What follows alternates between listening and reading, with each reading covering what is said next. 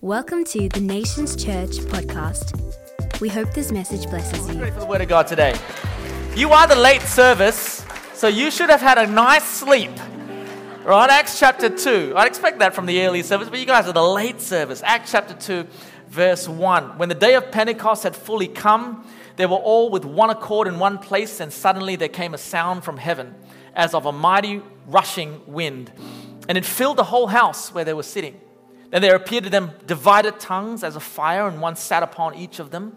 And they were all filled, with the Holy Spirit, and began to speak with other tongues as the Spirit gave them utterance. We're going to jump down to verse 14 of Acts 2. But Peter, standing up with the 11, raised his voice and said to them, "Men of Judea, and all who dwell in Jerusalem, let this be known to you, and heed my words. For these are not drunk, as you suppose, since it is only the third hour of the day. But this is what was spoken by the prophet Joel, and it shall come to pass in the last days, says God, that I will pour out my Spirit on all flesh." Say all flesh. "Your sons and your daughters shall prophesy. Your young men shall see visions, and your old men shall dream dreams." Can we give Jesus a big shout of praise for the incredible text? Thank you so much, Stepha. Today I want to speak to you on the thought, the generational church. The generational church. How powerful was Pentecost Sunday last weekend? How many of you got a touch from God? I heard Pastor Matt ministered so beautifully into that. The Holy Spirit. I'm so grateful for the Holy Spirit. He's the third and equal person to the Godhead. What we don't want to be and do at Nations Church is to be Trinitarian by confession, but Twinitarian in practice. What does it mean by that? We don't want to be of those that confess that God the Father, God the Son, and God the Holy Spirit are absolutely equal. But when it comes to actually living our Christian life, God the Father, we love Him. He's our Creator. Jesus Christ, we love Him because He's our Savior. But when it comes to the Holy Spirit, I'm not really sure. And that's how often people would treat this third equal person of the Godhead. Come on, are you out there? How many of you are so grateful for the Holy Spirit and His work in our lives? Amen. We honor Him today. The Holy Spirit is just as real as God the Father and God the Son. See, the thing about the Holy Spirit, this person of the Holy Spirit, is that He often disturbs the religious. You know what I mean? Like He disturbs the religious. We get comfortable. We're comfortable worshiping God in song. We're comfortable honoring Jesus in song. But when it comes to the Holy Spirit songs, we don't know what to do with ourselves. Do we wave our arms? Do we lift it? No, we're not really sure. We're not really sure how to handle the Holy Spirit, but He is a person. And you might be saying today, all that Holy Spirit stuff, that's so experiential. Like, I want some depth. I've come to church for some depth. What do you mean you want some depth? There's nothing deeper than having an encounter with the Holy Spirit. Come on, are you out there? What do you want to do? Just leave Him in the realm of the intellectual? Come on. If all that you do is connect with God at an intellectual level, then you might as well be a philosopher or a historian. Come on, are you out there? We've called to be Christian, Christ in us, the Spirit of God in us. And His desire here in the book of Acts is that all flesh encounter Him. All flesh. That includes you. Are you made of flesh? Yeah? Are you made of flesh? Come on. All flesh experiences power and presence and the full immersion of the Holy Spirit. So here we find ourselves in the book of Acts. And if you want to know the heart of God, then read texts or sections of Scripture where there's a declaration of some kind. There is some kind of declaration that God gives to kind of reveal His hand, to kind of open up to us what His heart is all about. So what is happening here? We see that the Holy Spirit has come as Jesus has described. He's fully immersing the disciples. They're speaking in other tongues. They're moving in the gifts. They're on fire for God. There is no Bible at the time of when this Acts 2 was being recorded. The Bible was being written as they were living it out. So there's no scripture for people to argue or squabble about. Or it was literally mayhem. The Jewish community had never seen or experienced anything like it. So after the encounter, Peter had to do some explaining. And he said this, look, okay, all right, how can I explain this? Look, this is what was prophesied by the prophet Joel about 900 years before. It's actually happening now. These people aren't Aussies. They're not drunk in the middle of the day, okay? They don't drink like we're Jews, all right? We have more decorum than that. That was funnier in the early service. Clearly, some of you drink in the morning. But they're not drunk as you suppose. They're just filled or fully immersed with the Holy Spirit. And he quotes this amazing, he tries to explain what the prophet Joel had been prophesying for over 900 years. And I love that here is the desire of God's heart is that He pours, or there's an outpouring on all flesh. Thank God that the Holy Spirit wasn't just accessible to the people that had Google, to the people that were learned or educated or who could read or write. The Holy Spirit is a great leveler. And I think that's why people are inherently disturbed by him, because suddenly I'm at the same level as the tribal people. Yes. You mean my Christianity is the same as the illiterate people? Yes. You know why the Holy Spirit disturbs the West? It's because we can't feel for a change that we're better than anybody else. Thank God the Holy Spirit come in all flesh, and then God reveals his hand by using this phrase, your sons and daughters. Pour out my Spirit on all flesh. He didn't just say for one generation, but on your sons and your daughters. If anyone's ever taught you that the work of the Holy Spirit stopped at the book of Acts after one generation, clearly didn't read the book of Acts. Come on, don't get quiet on me. Hello. Your sons and daughters is a generational promise that the Holy Spirit encounter is not just for one generation to feel good about itself, but God's desire is that all flesh, all generations encounter the reality of the Holy Spirit. I need a resounding amen from somebody today if you agree with me. There is a sense that all that God is doing in us through his Holy Spirit is passed down to the next generation. There's never been a more pressing time for us in this generation to fight for and sow into future generations experiencing the power and the presence of the Holy Spirit. I'm all for Christian education. I'm all for scripture teaching in kids. Absolutely, it all plays a part. But if all that we're doing is passing down good Christian moral values to the next generation, then I'm afraid we've missed it. We've got to pass down the encounter with the Holy Spirit to the next generation because they need to experience themselves the reality of God in their lives. There is a war for the formation of the hearts and souls of the next generation, my friend, and it is incumbent on the church today to think about genuine encounters with the Holy Spirit generationally. It's incumbent on us.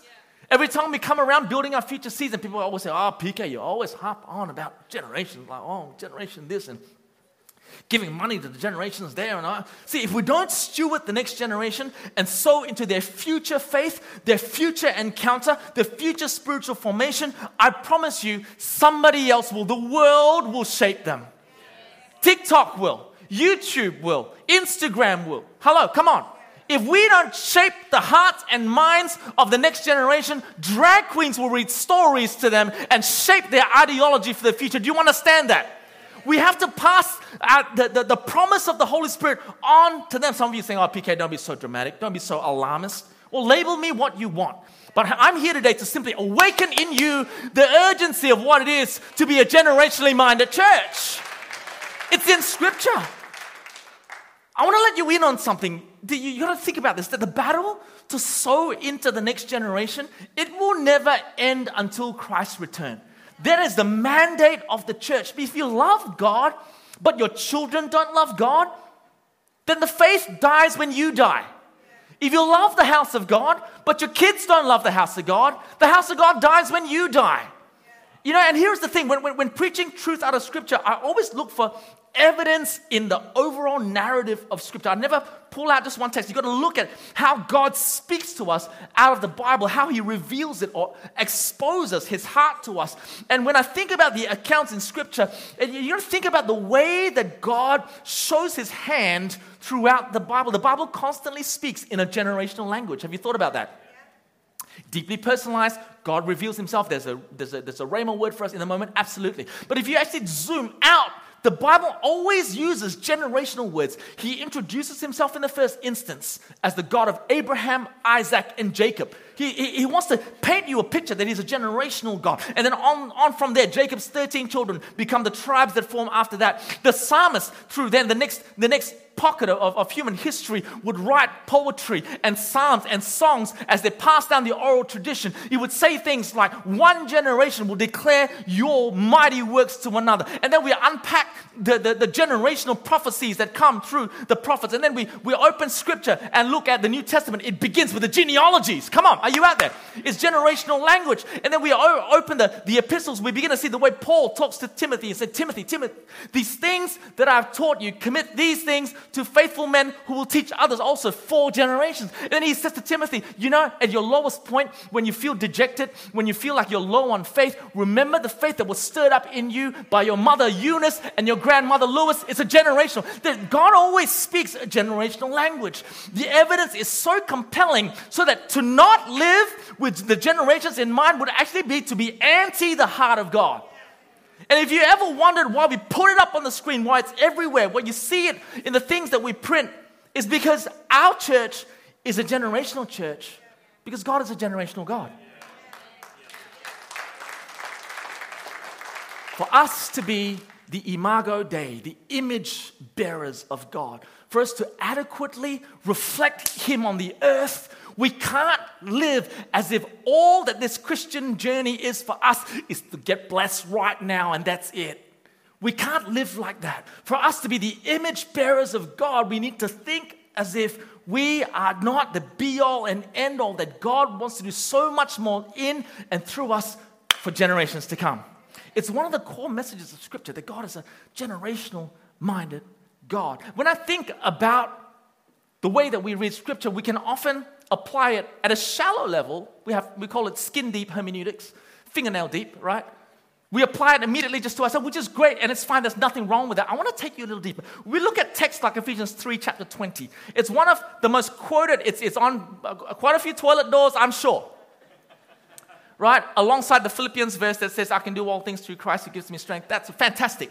Ephesians chapter 3:20, it's amazing. It says, now to Him who is able to do exceedingly abundantly above all that we ask or think, according to the power that works in us. Yes and amen. We name that and claim that for us when we're trying to sell a house.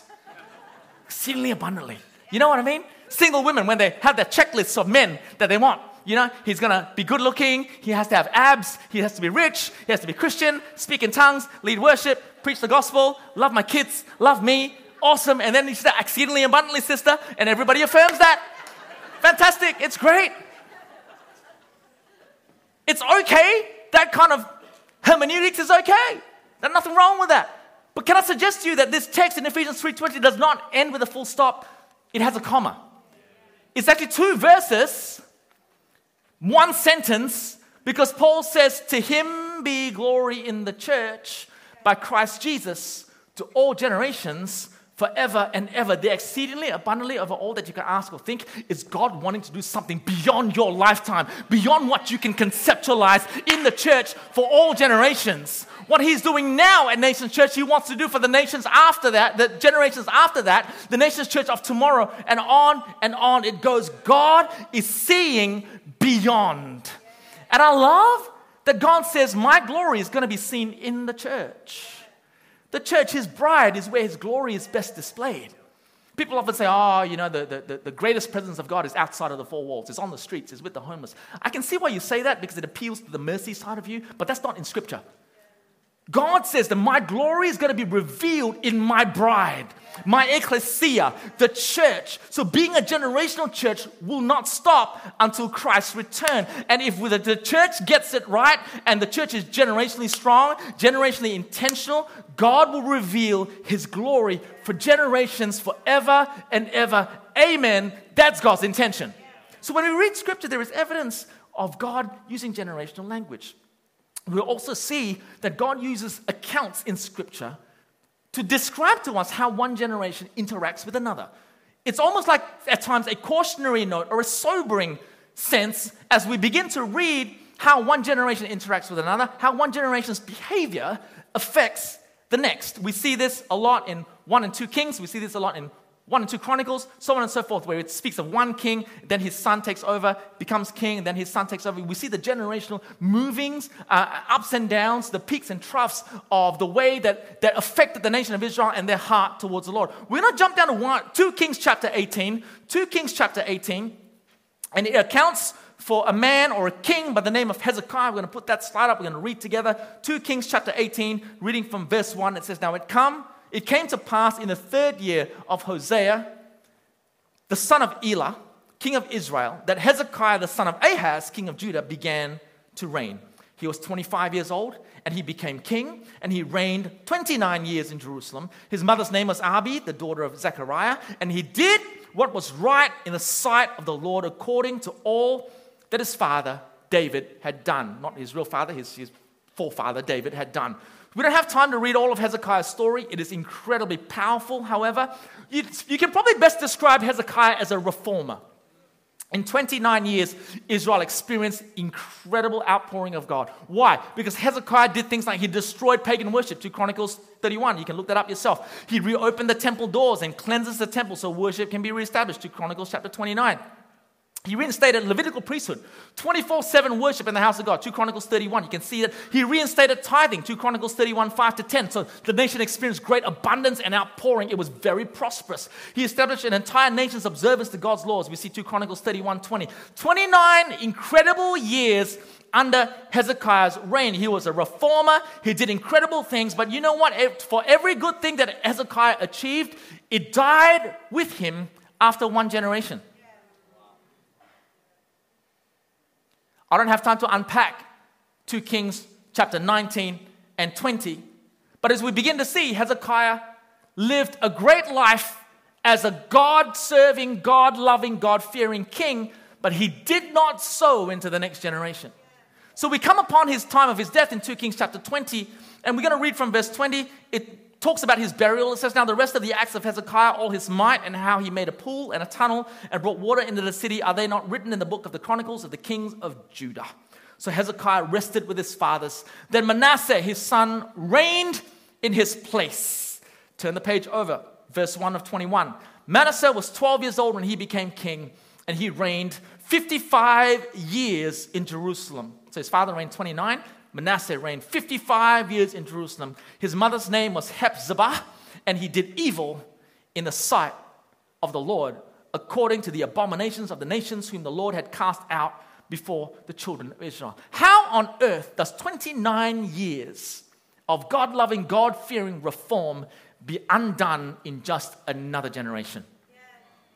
As you begin to read about Manasseh's reign, what he did that was heinous before the Lord wasn't the fact that he allowed ungodly things to happen in the streets. What was the most abominable about what Manasseh did was that he opened the house of God to the worship of Baal. He allowed what was ungodly into what was inherently sacred. He defiled the place of worship. See, it's almost as if it was a prophetic picture or a cautionary note of what happens when we open the altars of our heart to the ways of the world and the things that should never occupy the space of honor for Jehovah. In Manasseh's rule and reign, he undid every good thing that Hezekiah, his father, did, and in fact did much worse than all the good things that Hezekiah did. Make sense to you? Yeah. He did far worse than the far good things that his predecessor did. It was a cautionary note of what happens when a church decides in their day to not invest in the next generation.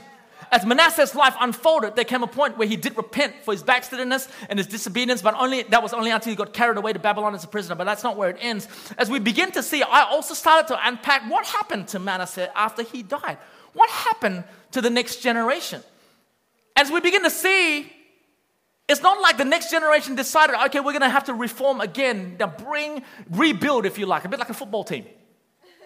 You're down to the dumps, you rebuild again. It gets worse. We begin to see that the next generation, Manasseh's son, Amon, does far worse than his own father. Here's the thing. I believe that apathy that walks in one generation will run in the next. Yeah, wow. Any kind of backslidness, any kind of openness or suggestion to that which is ungodly that walks in us will run in the next generation. What we tolerate in our day will be normalized in the next. Oh, come on, I need to be preaching to a church today. What we decide is okay today, begrudgingly, is going to be absolutely desired in the next. Let's read 2 Chronicles 33, verse 20. So Manasseh rested with his father, and they buried him in his own house. Then his son Amon reigned in his place. Amon was 22 years old when he became king, and he reigned 2 years in Jerusalem. But he did evil in the sight of the Lord, as his father Manasseh had done. For Amon sacrificed to all the carved images which his father Manasseh had made and served them. And he did not humble himself before the Lord as his father Manasseh had humbled himself. But Amon trespassed more and more, or trespassed even more. Even more. I don't want to harp on about how this, you get the picture. And some of you might be going, PK, please just stop. I know you're being alarmist now. I'm just trying to awaken in you that being a generational church is a matter of urgency. Being a generational church is a matter of urgency for you and for me. We can't get complacent today about our future as a church, because the world will not build the future generations and sow into them like we can. We can't trust the media to. We can't trust the politicians. Come on. We can't trust the public school system to raise our kids the way that God wants us to raise them. And today, as we think about building our future next week, it might look like sacrificial sowing, but why are we doing this? We're doing this so the next generation can be assured of a church that is strong and healthy for days and years and months to come after we're gone. Can I go a little deeper with you? Manasseh's reign and his life has a bit of a double-sided application. So does Hezekiah's reign. As we begin to look at Hezekiah to Manasseh to Amon, you know, as much as these stories remind us out of the Bible that we can't get complacent about building our future and sowing into future generations, those of you that are 30 years and younger within the sound of my voice in this service, the youth and young adults in the room, you're actually going to be the first generation here at Nations Church to actually be handed significant resource and buildings. This has actually enabled the next generation, your generation of ministries, to grow and flourish. So I want to say this to you, don't get proud, and it mustn't stop with you. Revival didn't start because of your awesomeness. It started because of the grace of God and the sacrificial sowing in the generations that have gone before you to allow you to steward this. So don't allow blessing to corrupt you nor puff you up. You're just a link in the legacy chain. So if you're just a link, don't break. Come on, are you out there? Some of you don't know what it's like to set up and pack down or bump in and bump out, because we haven't done that since 2014 here at our Mairie campus. Some of you don't know what it's like to not have permanency. Every week, if you wanted to, you could come into the house of God 24/7 and worship and honor God with assurance that that is an indefinite period of time for you now to stand on the shoulders of those that have gone before you. The encounter is here for generations. If you're here and you're a link, don't break. Hold strong. I'll tell you why. Because the toddlers today in Sprouts and Rockets need you to be generationally minded too. They need you to be generationally minded too. So today, I want you to consider this question. Can you see the generational church? Can you see it? I'm not asking you to look at the natural. I'm asking you to see it. J. Oswald Sanders, the great Christian author, writes this: eyes that look are common, but eyes that see are rare. It's rare. And when you come to church, do you look around and you see, oh, they've got so much, you know, it's a beautiful building. People have actually come to check out our building. Please come and check out God, because that's actually going to be better for you. The building's great, but God's going to change your life. You know what I'm talking about? When you look around, you might see, oh, well, you know, it's got everything. It looks good. But can you see a generational church? Yeah. Can you see? We're going to be sowing in because we don't want to hand the next generation debt. Can you see a generational church that is debt-free and unencumbered? Can you see a generational church where we're going to be redoing and increasing capacity in our kids' wing and those areas there because they're at capacity? Can you see a generational church? Can you see buildings and permanency and locations in cities we're not at yet? Come on, are you out there? For people we're about to reach. There's more lost found, disciples made, and nations reached. That's what we're going to be sowing into. Can you see a generational church? Thanks for listening to the Nations Church podcast. For more info, please visit nationschurch.com.